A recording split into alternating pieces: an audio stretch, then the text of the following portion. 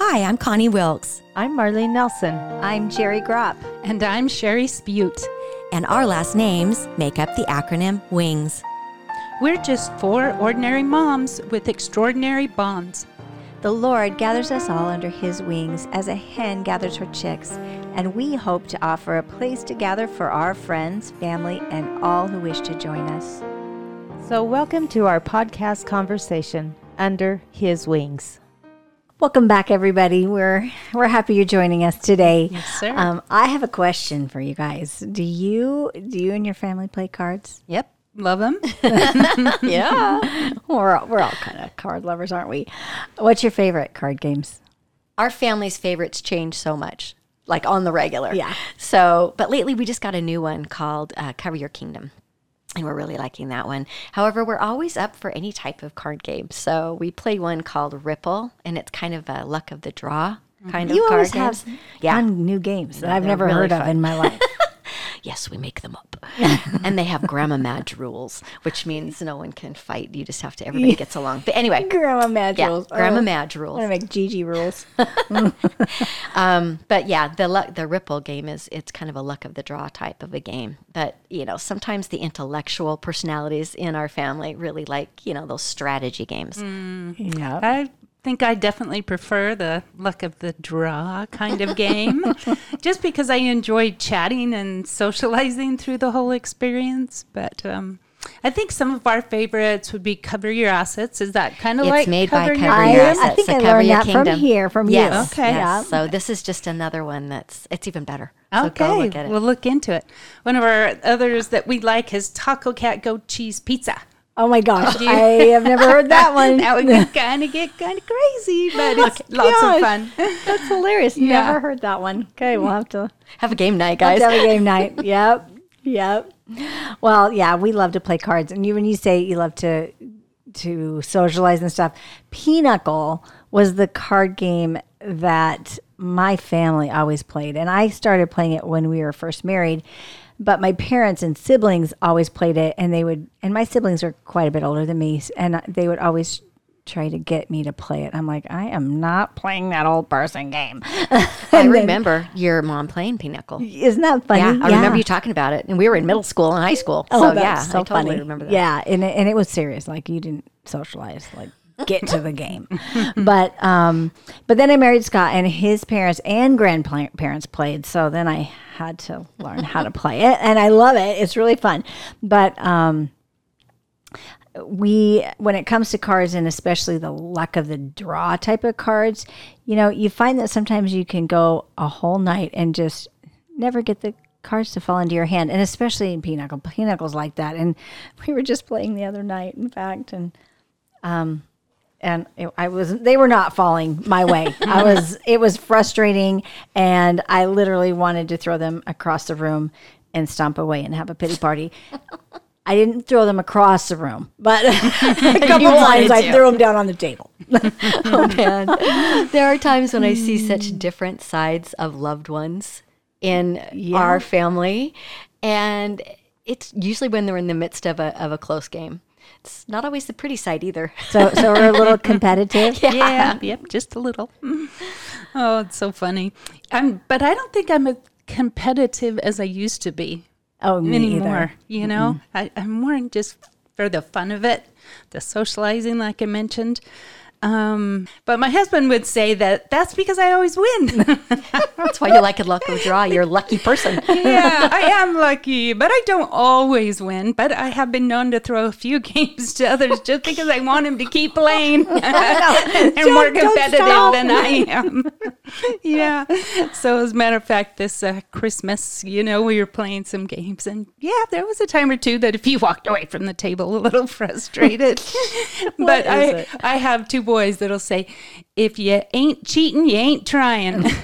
Now, of course, they're kidding, but they really do want to win. Yeah, really bad, really bad. Yeah, I know. I think we all have seen some competitive sides of our families, right? Mm-hmm. But I've tried to learn, like you said, Sherry, I'm not quite as competitive as I used to be, because I've tried to learn to tamp down that frustration and remember, it's only a game.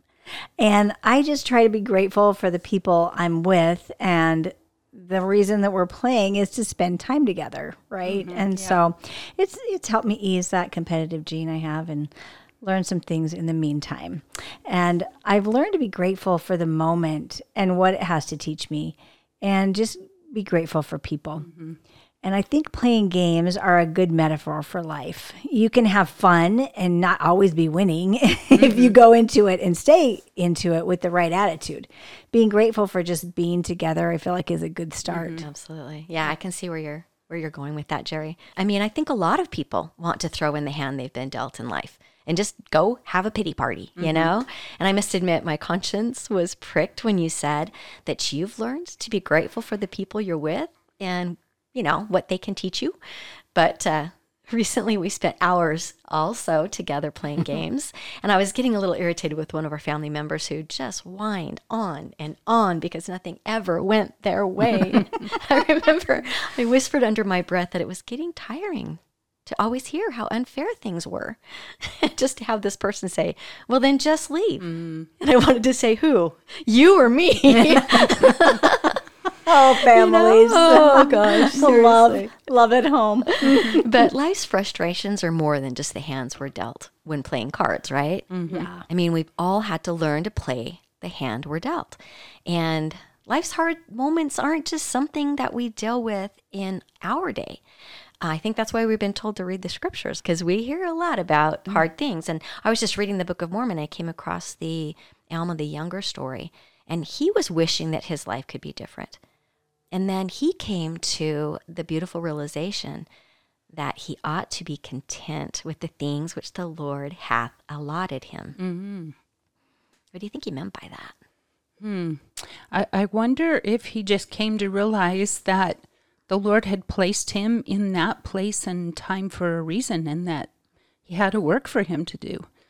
You know, it really wasn't going to do him any good to wish that he could change the hand that he'd been dealt, or wish that life was easier, because I don't think that's how life was meant to be. We came to earth to gain a body and to be tested and to be tried and to do our best to accomplish the mission that we've been sent here to do. Exactly. But even with that knowledge, we've all had moments when we felt like Alma, you know, when we wished we were dealt a different hand or that things were a little easier. Yeah, I'm pretty sure I felt that way in my life. I mean, I'm sure we all have. And I mean, come on, I changed diapers for 20 years, right? You and me share. 20 years of my life changing diapers. Yeah. Just think about it, right? I actually... a lot of diapers. Yeah. And I've actually been thinking a lot about that lately. And the other day, the thought came to me that if I had gotten sick enough of changing diapers after just a few years, you know, sick enough to decide I was done with this, look how differently my life would have turned out. Right? And many, many days I literally had to talk to myself and remind myself that I was doing a great work. I was clothing the naked, feeding the poor, lifting up the weary hands. And it's not very glamorous in the moment, but it's what God had asked me to do. And it's what he asked me to do for 20 years. And when we look back, we can see the path for what it is.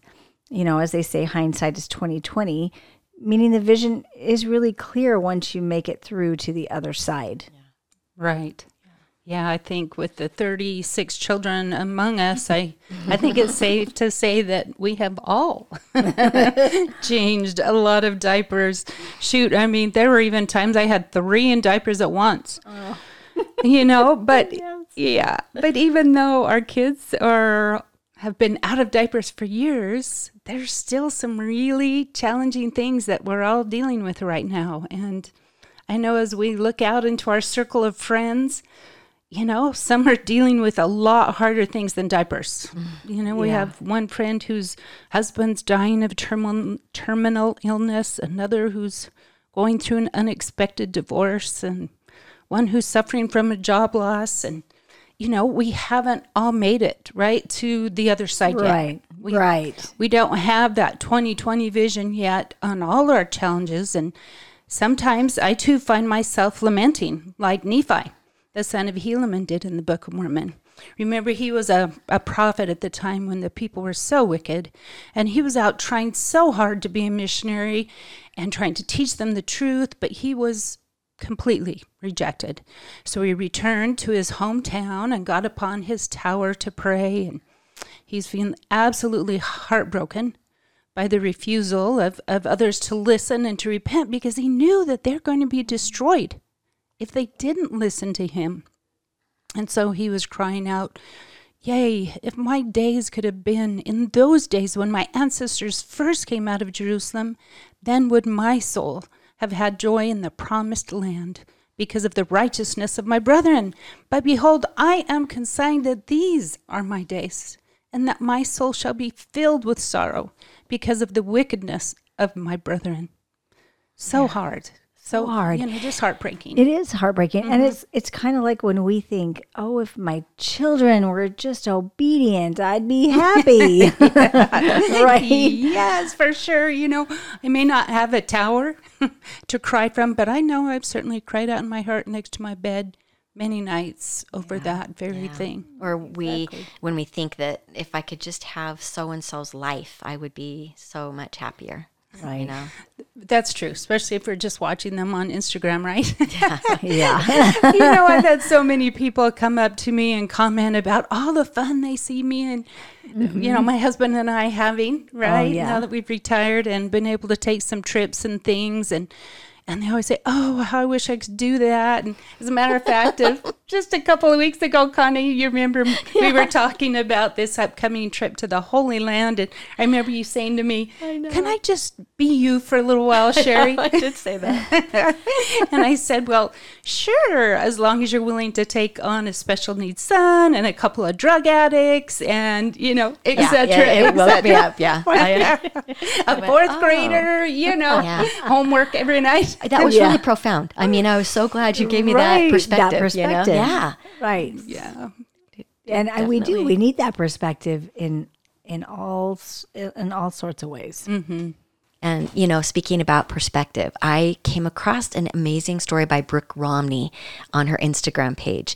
And she said that one time when she was at a community pool with a friend and their children, they stopped for a snack break, and they were sitting there and they watched a very fit mom in a sporty two-piece with chiseled arms and visible abs and perfectly toned legs, walked past. And she said, we looked at each other knowingly, silently, thinking the same thing. It must be nice to be genetically blessed. How lucky to be a person with all the time in the world to live at the gym. Yeah. But then she said, we then saw her go to the side of the pool and lift a very heavy child with severe special needs out of the water and wrap her in a blanket and lovingly carry her back to the blankets and chairs. Wow. And she said, we looked at each other guiltily, embarrassingly put in our place for our quick judgments. Isn't it easy to assume the full story from one look, a filtered photo or someone's Sunday's best?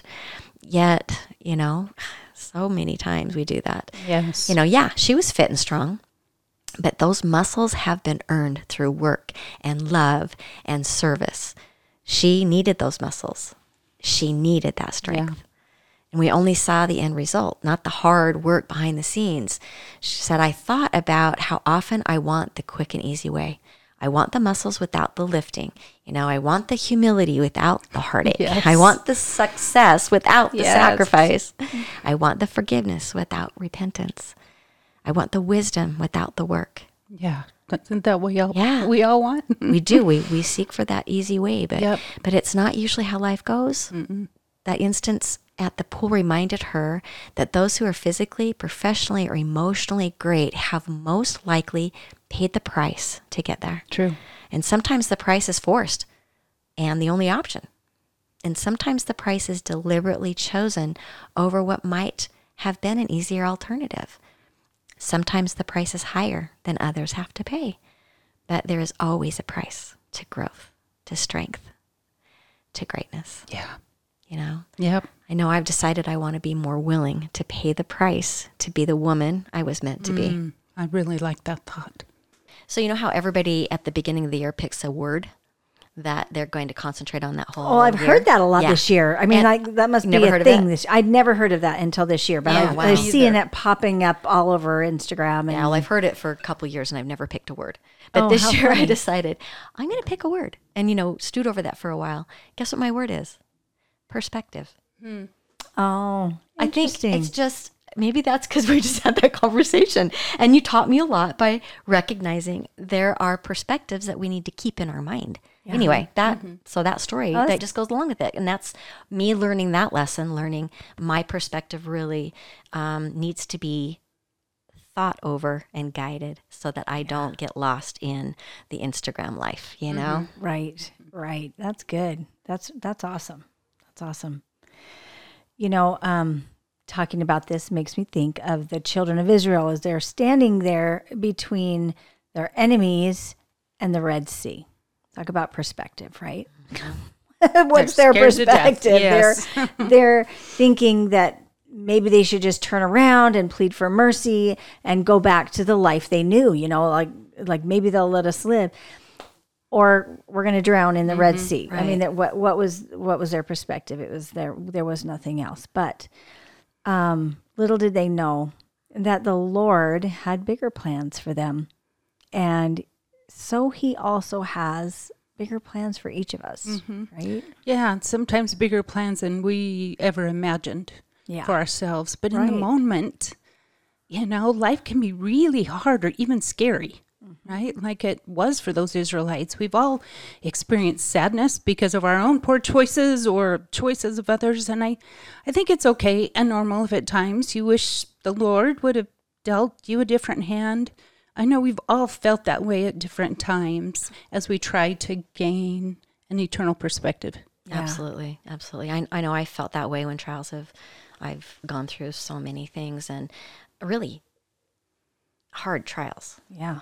They seem to kind of cycle back around, which is frustrating. And it's usually in just enough of a variation that they still exhibit the same emotions. Right. And What people would call triggers, right? Right. However, it seems like I can't really use the same strategy to overcome this newest rendition of the same horrible trials of life.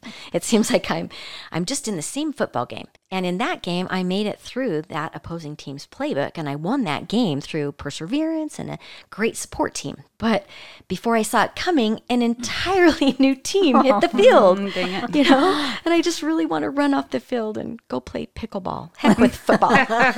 Pickleball is fun. It is. But Connie, I've watched you through many of those cycles, and I'm amazed at your strength that you've displayed as you've faced each new situation with faith. I know in my life there were many times when we were struggling with our special needs, bipolar, oppositional, defiant son Curtis, that, when I wished things were different, I would think in my head, wasn't it enough that I'd been willing to take on the challenges that came with raising 10 kids?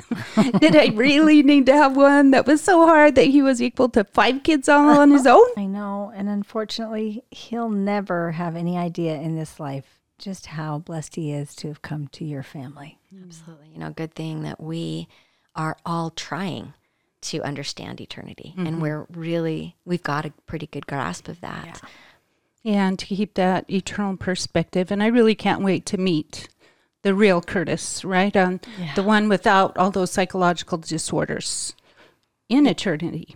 One time we came to your ward for, I don't know why, we were there. But it was right after Curtis got the Aaronic priesthood and he was passing the sacrament. Okay? You guys, I have never had that feeling of, I was watching Curtis in his perfected form, mental capacity and abilities as he was passing the sacrament for that one time. I was shocked it was him. I was watching his behaviors. Even his face was different to me. It was amazing. I thought he'd changed so much. I'm like, oh my gosh. And you said, what? And he really actually just went back to his other self. Interesting. But that was just gave me a glimpse. That's so sweet. That is That sweet. is so sweet. Yeah. You know, I've come to realize, like Alma, that I too need to learn to be content with what the Lord's allotted me. And that includes a special needs son with extreme challenges, amongst other things, of course. Yeah. Right. Right. And we all do. And I think there's two attitudes that are really dangerous when you're in these tough life situations. There's the one that says, my life stinks, but it's my life and I just have to power through, endure to the end, put up with it until I die. Yeah. And sure, you endure, but you're miserable. Yeah, yes, you are. But then there's the other extreme that says, life's too short. My life is important and my happiness is important. And these hard things are infringing on my happiness. And therefore, I need to get rid of them all. Get rid of anything that's distressing me. And, you know, those are two pretty oppositional opinions, or ways to look at it, but I think they're really common. But I don't believe that those are our only two options. Yeah. I don't either, Jerry. As a matter of fact, when I said I had to learn to be content like Alma, I also eventually learned that if I really wanted to find meaning and progress through the challenging experiences with Curtis and some, with my other children, even my own mental health issues, I also had to learn to be grateful for the difficulties that came with life and grateful for what they could teach me. Life is not meant to be all lollipops and rainbows. We were sent here to learn, to grow, to be tested. And sometimes it's really hard and uncomfortable. But it doesn't mean we should throw in the towel and give up when life's painful or just grin and bear it because we have to. Right. So what's the answer that lies between those two? What's always the answer? Jesus. Exactly. If you've ever taught primary, you know the answer is always Jesus. Yes. He always has the answers. Yes. And I was reading one of my proper romance novels, which I love. And there was just so much wisdom in this one. And I apologize because any of you who love proper romances might be wondering what the book's called, but I honestly cannot remember which one it was. So there will be no footnote about that in our show notes. Anyway. So through the whole book, it was just filled with all this wisdom, and I was captivated. But there was this one line that really hit me and made me ponder for days after reading it. Someone in the book said, "What will be fixed must first be broken." Ooh. So, let that sink in for a second. I thought of it for days and days, and I even went back to make sure I had the words exactly right, because what I was saying in my head was what needs to be fixed must be broken, right? But that was not what she said. She said what will be fixed. And so then I thought about that even more, and I thought about my own life. Am I willing to be fixed? Because I am broken. Am I willing to let the Lord make of me what he will? And in order for that to happen, I must first be broken. Right. And we all are. We're all broken. Yep. And I was broken by that 20 years of tedious diaper changing, by children that leave the faith that I love, by sickness, by difficult choices of those that I love, and sometimes by no fault of anyone at all. Just life throwing stones. Yeah. And then if I'm willing, and if any of us are willing, then the Lord fills all those broken cracks up with his love, his mercy, his grace, and by the power of his infinite atonement. Yeah. Yep. We are broken in one way or another, aren't we? Which reminds me of that old Kenneth Cope song. Do you guys remember? The one that was called Broken? It's not old in our house because we play it and sing it all the time. I play it on the piano, and my husband loves to sing that song. So, yes. Yeah. I think it must have come out, 15, 20 years ago, probably. But it talks about how the Lord does love broken things. And some of the lyrics are broken clouds give rain, broken soil brings grain, and broken bread feeds us for one more day. But one of my favorite lines is later in the song when it says, broken pride turns blindness into sight. And it just makes me wonder, what could we see if we all let Jesus into our lives more fully? You know, what 2020 vision could we gain along the way? Oh, wow. I need to go back and listen to that song. I mean, those are beautiful words. And so, you know, I'm going to look it up and I'll put it in the show notes. So we'll put a link in the show notes. Awesome. Thanks, Connie. And Jerry, you know, when you mentioned that the Lord can fill in our broken cracks with love and mercy, it reminds me of the kintsugi principle, which is that ancient Japanese art of what they call golden joinery, where they take broken pieces of pottery, like a vase or a bowl, and they repair it by filling in the cracks with gold. And then that broken pottery actually becomes more valuable after it's been repaired than it was before it was even broken. That's an amazing analogy. The Lord, I just believe he can truly take the broken pieces of our life and turn it into something even more beautiful and valuable. Yeah. Our kintsugi master is the Lord. Mm-hmm. Yeah. And he's there ready to pick up those pieces and make something even more beautiful out of our life and more valuable. Absolutely. I love that. I love that too. You know, but I think it's important to point out that just like this Japanese art, it sometimes takes time. I mean, it's not instantaneous. Some kintsugi pieces take months to repair. And, you know, our lives are so much more intricate. Some healing and repair takes years. And sometimes lifetimes. Absolutely. Right? Yeah. And this wholeness that we're seeking, it does not mean immediate perfection or even a comfortable life necessarily. It's just a process that begins with our recognition that we are in desperate need of God, to pick up those broken pieces and do a little kintsugi restoration. Yes, absolutely. Love it. So what can we say to help those who feel like their lives are so broken that sometimes they want to just give up and throw all those broken pieces away? What do you think? Oh, that's a deep and hard question. And I really, really don't want us to just give a trite answer, because dang, we are hearing more and more tragic stories of people who have moments that they've lost hope, and their action in a split second forever alters so many people's lives, not to mention their own. But I think first and foremost, it's important to remember that you're never alone in this journey in mortality. I mean, the adversary is bent on isolating us. And when we keep those discouraging thoughts hidden, and then they just fester and grow in the dark recesses of our mind. So I think, you know, find your tribe. Reach out. Call a friend.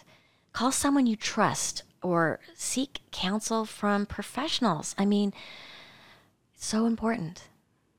Call out for Jesus by name. Just saying Christ's name reverently and vocally can bring a moment of clarity and strength. And then ultimately, I wonder if it would be helpful to find a purpose, a constructive, active venue to bring you out of isolation. Yeah. And I'm sort of kind of leaning towards, you know, we talked a little bit about cards and teams and, you know, competitiveness. But let's work with that in a different way. You know, as you think about our kids when they were playing on a sports team or a dance team, they had a goal that they were working for usually. It was so important for them to be working together for a goal. And so they learned to work as a team, and they have a coach and teammates, and they have clear tactics and skills and rules, you know. So they problem solve and anticipate a gameplay with strategies. I mean, can you see how that would be so helpful? So I think having that end goal in mind seems to keep one invested. So, and at that point, they can be cheered on and uplifted as they watch others who might have had a bad day or a bad game, and they watch that person get up and persevere. And it just kind of motivates you when you see somebody persevere, But I think loners that are more likely to throw in the towel if they don't have a team that supports them. Yeah. And so that's true. Yeah, I can hear in my mind Christ's words, "Come, follow me." Christ organized his church, and it brings us all together. So I'm recognizing more and more his purpose of that he told us to gather often. Do you see how that you're together? And we we're need each other. Right. We're service oriented. We have goals and covenants. And then there's power in that covenant connection. Mm-hmm. Yeah. And do you think maybe that's why the proclamation of the family stresses that the family is central to God's purpose on the earth? Because we need each other. We need each other to help each other along this path. And families look all different, right? But we need that church family also. As well. Right. Yeah. And, my daughter, Kenzie, whose sweet twins were stillborn a few months ago, she always tells me how grateful she is to have her husband, Cameron. And they have gone through so much through this hard trial they're in. But, he goes to work and he has to put on that brave face and focus on work, right? And she's been home a lot, especially in the first few months. She was just home trying to heal. Right. And she'd talk about how, she'd just be a mess. And then Cameron would come home at lunch just to be there with her and let her cry on his shoulder and just let her fall apart. And then he'd go back to work and she would, have that strength from him and be able to go through her day. And now she's feeling better. And then Cameron comes home and he can let down and he can cry on her shoulder and she can be there to build him up. It's just a beautiful symbiosis. And I think it's important to, yes, take time to strengthen yourself. We need that. But then be unselfish enough to help strengthen those others in your sphere, whether it's your family or your friends or people you go to church with or that you work with, whoever the Lord puts in your path, you can be a strength to them even in your weakness, if you will. Yeah, absolutely. And it helps give you that purpose. Like you'd mentioned, Connie, and it's kind of like Gandhi always said, the best way to find yourself is to lose yourself in service to others. And Connie, you also mentioned about church and meeting together to strengthen each other. It's so important to feel like you belong somewhere. Yes. Hopefully you feel like you belong in your family, but hopefully you feel like you have that word or church family as well. But there are many that struggle to go to church because they do feel different or marginalized or judged, and they feel like, that their less than perfect life keeps them from feeling like they fit in and that their trials are not what others are facing. And so they feel like those around them just really can't or don't understand what they're going through. I'm wondering, have you ever felt that way at church? Oh, for sure, Sherry. I've had many times that I walked into church and was just positive that everyone was looking at me and knew everything going on in my life at that moment. And, maybe they did. And maybe they were judging me. Who knows? Now we just don't care so much. Yeah. But, I kept going to church because even if I didn't feel like I belonged at that moment with the people, I had to keep telling myself that I belonged to God and I needed to be there to worship him. And so the more I went and the more I persevered, I then learned to just look outside myself to others who may be feeling the same way that I was. Right. And I would go with a prayer in my heart that God would use me for his good that day. Good idea. You know, when you were asking Sherry about that, and I had this idea in my head, you know, those that do feel different and marginalized or judged, just like you were saying, Jerry, there is a reason why you can go and help others see your point of view. Exactly. Help others by participating in the class. I think more than anything, we need you in our classes. We do. We need to hear your side. We need to understand, how can we help? Right. Help you. Yep. How Right. can we understand you, and what can we do to help you feel included? And I think it, you know, when we raise our hands and share, we might just be the thing the Lord uses to touch someone's heart. Yep. Exactly. You may never know. Yeah. It's so true, because I was just having this conversation with Mackenzie, who's, you know, gone through a trauma in her life that has shaken her to the core. And going to church is hard. Yeah.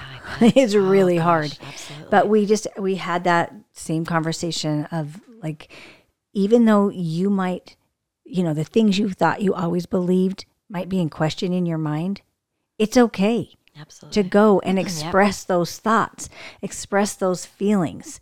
You know, we don't have to have all the answers. Right. And we don't have to even understand everything right now.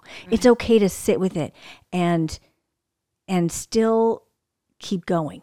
You know? I love working with the YSA, young single adults, because they are authentic. They are way more vulnerably able to share their stories, and it makes a big difference. So I think, again, you go back to that the adversary wants to isolate us, but we are not alone in this life and mortality, and all that. You think you're the only person feeling these or having these doubts or having these trials.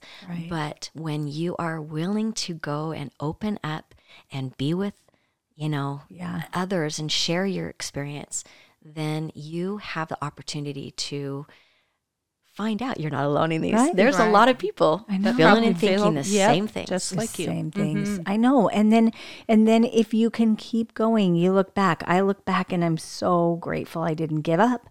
I have swam upstream a lot in my life, but the view from where I stand now is magnificent. And that doesn't mean that everything in my life is the way I would like it to be.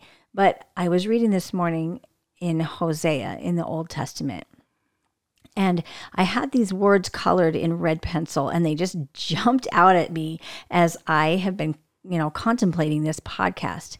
It said, quote, "They knew not that I healed them." It's kind of a heartbreaking statement, isn't it? Yeah. Wow.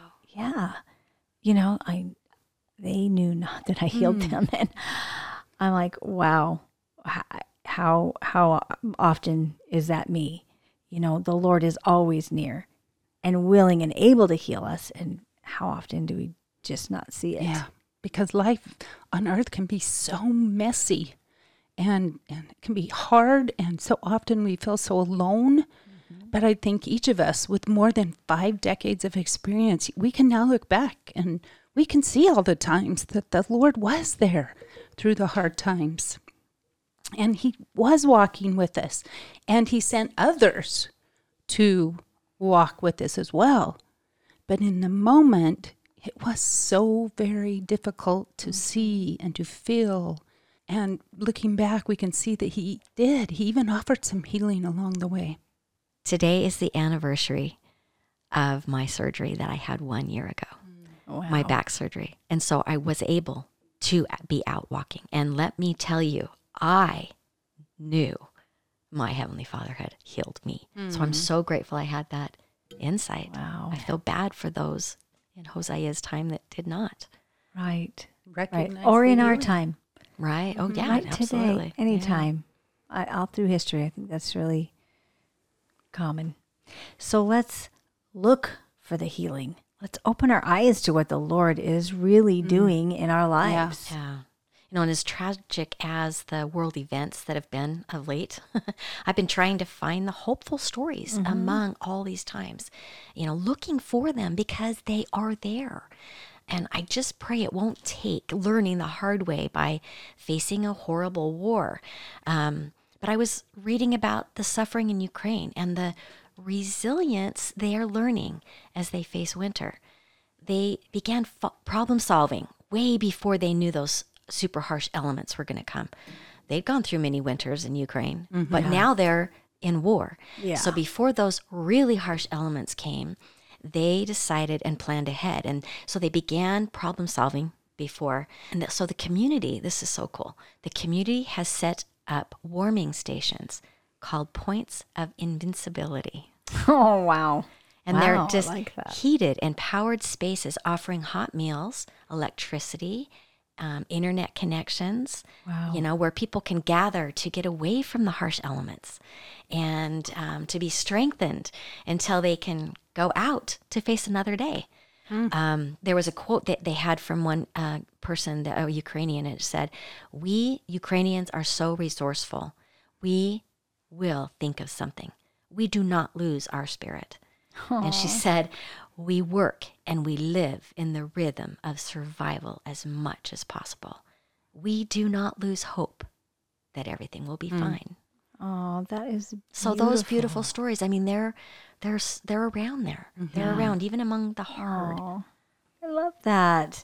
And what an amazing example of the human spirit and its desire to conquer, right? And I think that's how all of us came to earth, with that hope and that desire. And then we learn the ways of the world, and it's really easy to become self-focused and desire our own happiness and comfort, and sometimes at the expense of others and the things that will help us grow and become better human beings. I loved what Elder Christofferson said in his last General Conference talk. He said, "Much of our belonging comes from our service and the sacrifice we make for others and for the Lord. Excessive focus on our personal needs or our own comfort can frustrate that sense of belonging." That is really powerful. Yeah. Wow. Yeah. Let that sink in. Because it's natural to want to belong to a church group, a family, a friend group. And I think we can thwart those relationships by focusing too much on our own comfort and forgetting that hard things can help remove our rough edges and polish us along the way and help us connect with others. Yeah. I really like the way that Sister Craig put it in her talk when she said, "I am learning that Heavenly Father is more interested in my growth as a disciple of Jesus Christ than he is with my comfort." That's a good one. Yeah, because I don't think life was meant to always be comfortable, like it was for Adam and Eve in the Garden of Eden. We need to experience hardship and trials so we can learn, progress, and thereby experience greater joy. I don't think life was ever meant to feel like a day at the spa. If we're only focused on our own comfort and happiness, I think we might spend a lot of time running around saying that we've been robbed. Yeah. I heard this wonderful statement this week that is so great. And it said, it's okay to be uncomfortable because then the comforter can do his job. Oh, I love that. That's so good. Yes. And speaking of being robbed, Sherry, do you guys remember when President Hinckley quoted a minister named Jenkins Jones?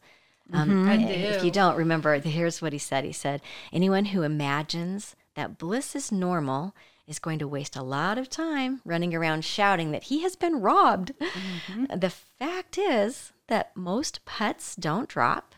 Most beef is tough. Most children grow up to just be like people. Most successful marriages require a high degree of mutual toleration. And most jobs are more often dull than otherwise. Yep. And then he continues, "Life is just like an old-time rail journey. Delays, sidetracks, smoke, dust, cinders, and jolts interspersed only occasionally by beautiful vistas and thrilling bursts of speed. The trick is to thank the Lord for letting you have the ride." Oh, I love it.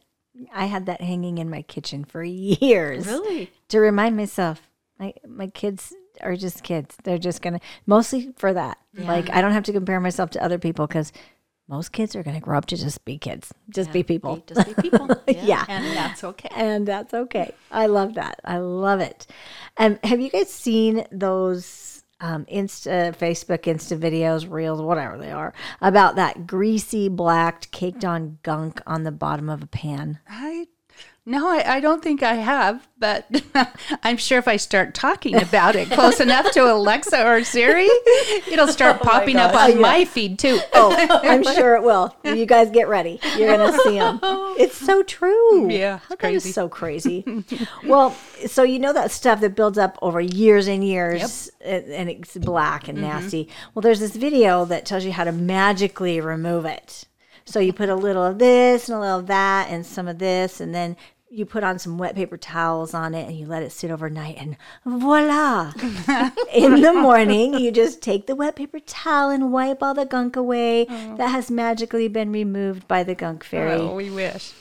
Well, so those videos get millions of views, right? Mm-hmm. Yeah. Why? Well, I'd watch it. Yeah. I'd be hopeful that it would work. Exactly. Because, of course, we all have pans like that, except my mother.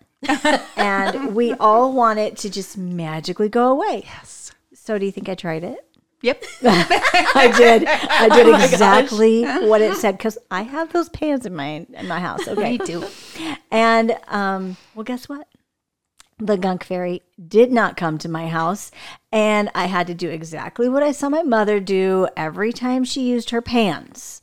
I got out the scrubby and the stainless steel pads and the barkeeper's friend and lots of elbow grease, right? Lots of it. Meaning hard work for those who aren't familiar with that term, in case you're Too young. too young What's to elbow understand. grease? I know, like elbow grease. And I just worked hard until it was gone. And it still wasn't as clean as my mom's, because she would never let hers get built up. Oh my gosh. I love that analogy so much. I know.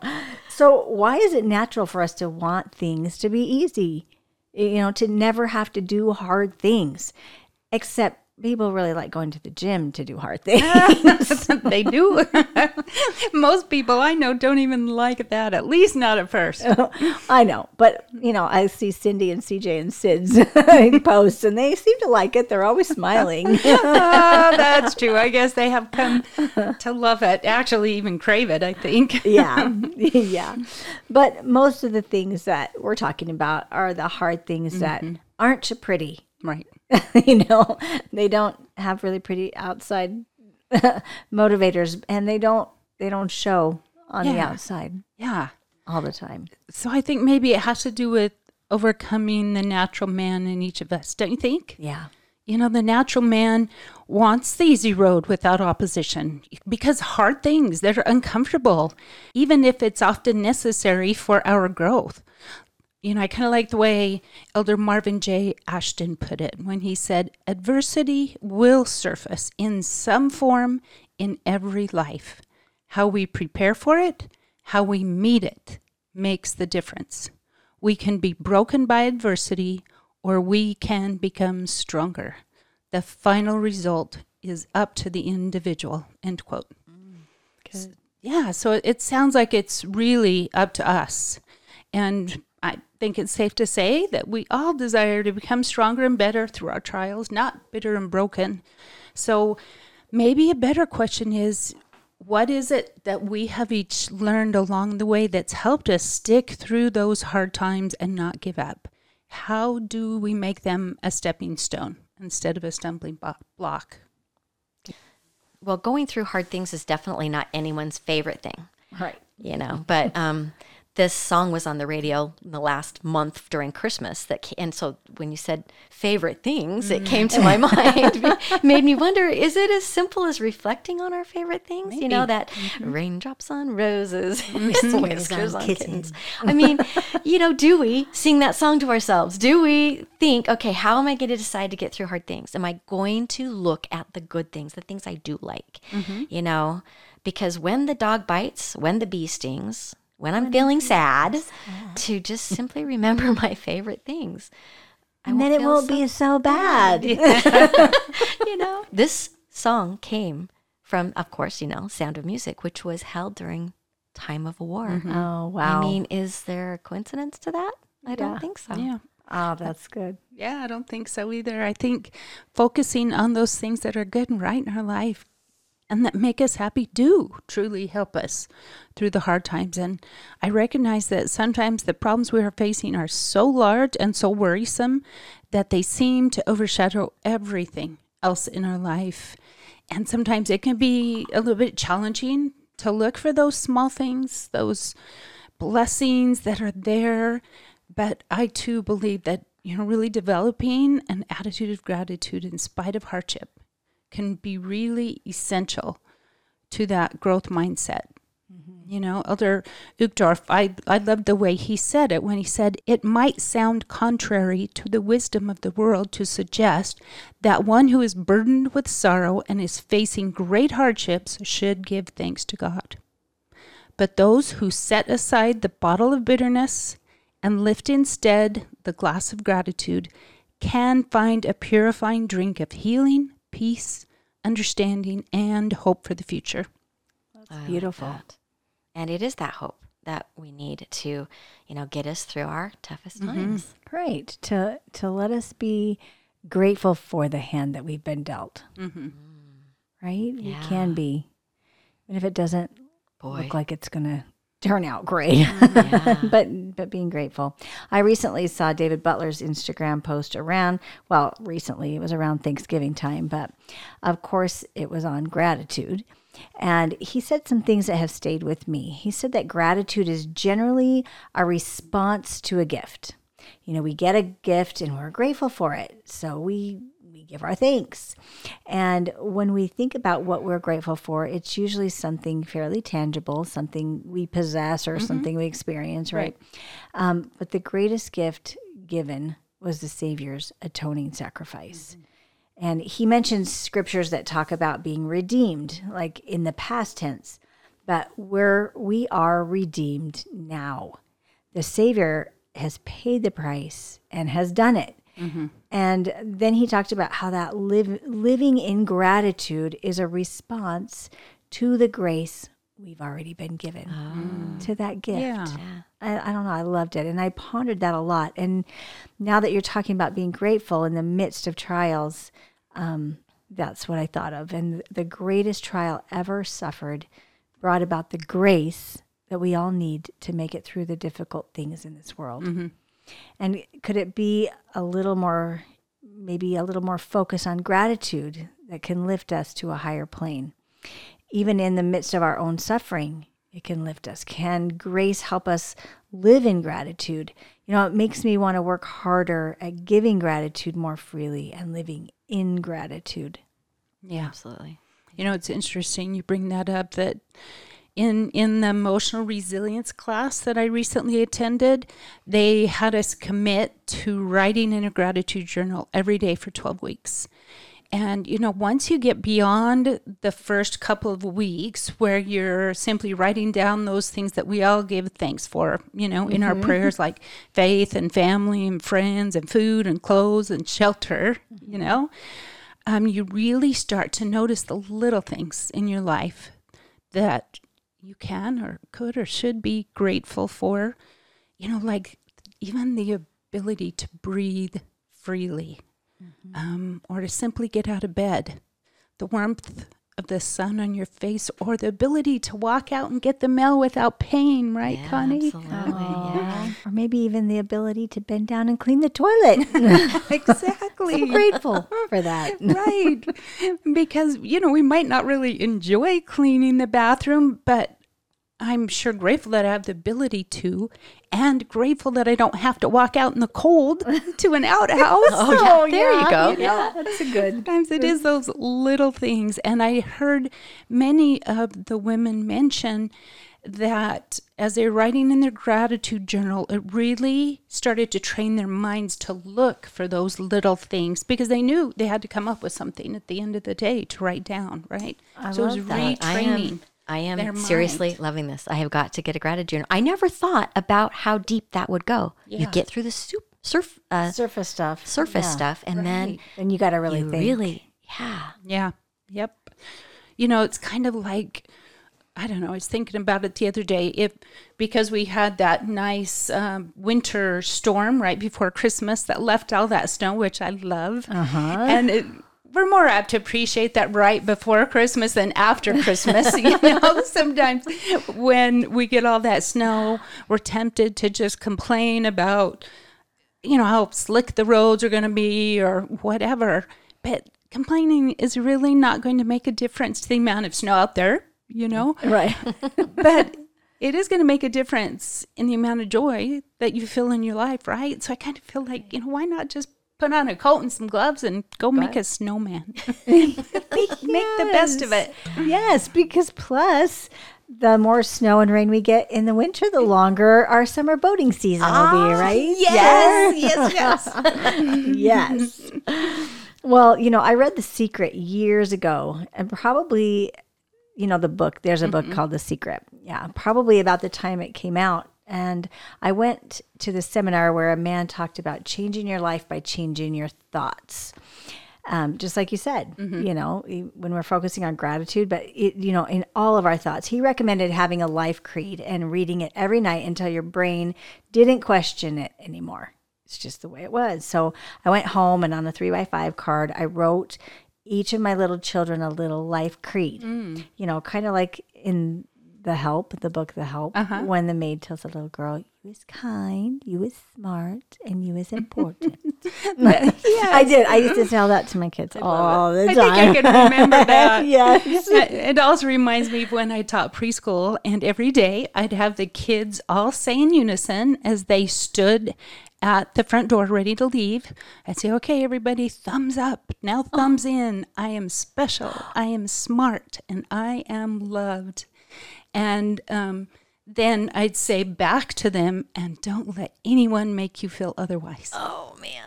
I need you to be at my door every day as I go out. I never heard that. The thumbs up and the thumbs in. Oh, my gosh. I'm going to do that with my teenagers. Okay, boys. Thumbs up, thumbs in. That kind of thing just lights a fire in me. You guys know. I talk about it all the time, like what our brains can do. And I wanted at that time when my kids were little for them to realize that they could do anything they wanted in life if they just believed it. And of course, there's hundreds of books and studies that have come out since then, adding credence to that idea. And now my kids, people call it manifesting in this day, right? You put it out into the world, what you want to get back. And I recently came up on a scripture that I've read a million times, but when I read it this time, it was like this light bulb came on in my brain. One of those really bright lights that my husband puts in all of our house to blind me. Well, the bright light for me was when I read in the Book of Mormon, Alma 41:15, it says, "For that which ye do send out shall return unto you again." Ooh. Isn't that awesome? Yeah, fits right with that. Even they knew the secret. Yeah. Maybe it's not supposed to be a secret. Right. Oh my gosh. Sherry, earlier you asked us to share what things we do to get through those hard days or difficult trials that seem, to last forever. And so we've talked about turning to the Lord for healing, and we've talked about expressing gratitude and finding purpose in the suffering as we learn and grow. Mm-hmm. But I think it's also, like I said earlier, it can be helpful to talk to others who have been through difficult things and come out on the other side. It gives us an eternal perspective that helps us hold on to hope that life will not always be so hard, and we can get through this trial. Yeah. And, it's true, Connie, it really can help us to talk to someone who's been through similar challenges, because sometimes when we're in the middle of these excruciating and hard, painful experiences, it's normal to ask ourselves, why me? Why does life have to be so hard? Some people even go as far as to ask if there really is a God with so much suffering in the world. Yeah, true. I've had some people ask those same things to me. One lady, actually, when I was over in Africa, and sometimes it's hard to know how to answer that question. But I found a quote a few months ago, and I've been pondering on it a lot since then. It was Elder Neil A. Maxwell, and it was just this simple statement that righteous sorrow and suffering carve cavities in the soul that will become later reservoirs of joy. And I've thought about that. Wow. Could that be one of the reasons the Lord allows us to experience such suffering and sorrow at times? Not only because he knows that we'll learn and grow from the experience like we've been talking about, but because it allows us to carve out more space for the joy that the Lord knows he can and will bless us with later. Absolutely. Yeah. I love that. I love that. We talked a little bit about that in our second coming class, didn't we, Sherry? Yeah. And one of the things that we look forward to most is how the Lord will wipe away all our tears when he comes again. And he will set all things right. And he will fill our hearts with joy. Yeah. Yep. I have a couple of kids who've been dealt the hand of infertility, and they've struggled for years, seen specialists and done treatments, and this sweet daughter-in-law recently found out she's pregnant, and we were all so excited. But as the weeks went by, eventually this pregnancy was lost too, and of course we were heartbroken, and we cried and cried together. But I've walked that infertility path myself, and I came through it to the other side, and I know they will too. And although our hearts are breaking now, I know there will be brighter days ahead for them. And we've just had to hold on to that thought to get us through the pain of the current challenge. Yeah, and at Christmas time when we were all together, it was beautiful to see our kids talking and bonding with each other. They were there for each other because they could understand. And they could understand each other's pain. It was beautiful. It really was. And we also had what I consider a little Christmas miracle this year as well. We had all the kids coming home for Christmas, and a couple of weeks before they arrived, we're getting the house all ready, and my husband pulled down the Christmas tree from the attic, and we put it up, but we could not find the Christmas ornaments anywhere. My kids, they each receive a new ornament every year so that they each have their own collection. And these ornaments we have used every year for more than 3 decades. But this year, they were nowhere to be found. We looked everywhere. I looked through every box in the attic. But so I decided, okay, I got to move on. So I pulled down a box from the attic that had some nativity ornaments in it that we had not used for years because, the kids have so many of their own that the tree's always more than full.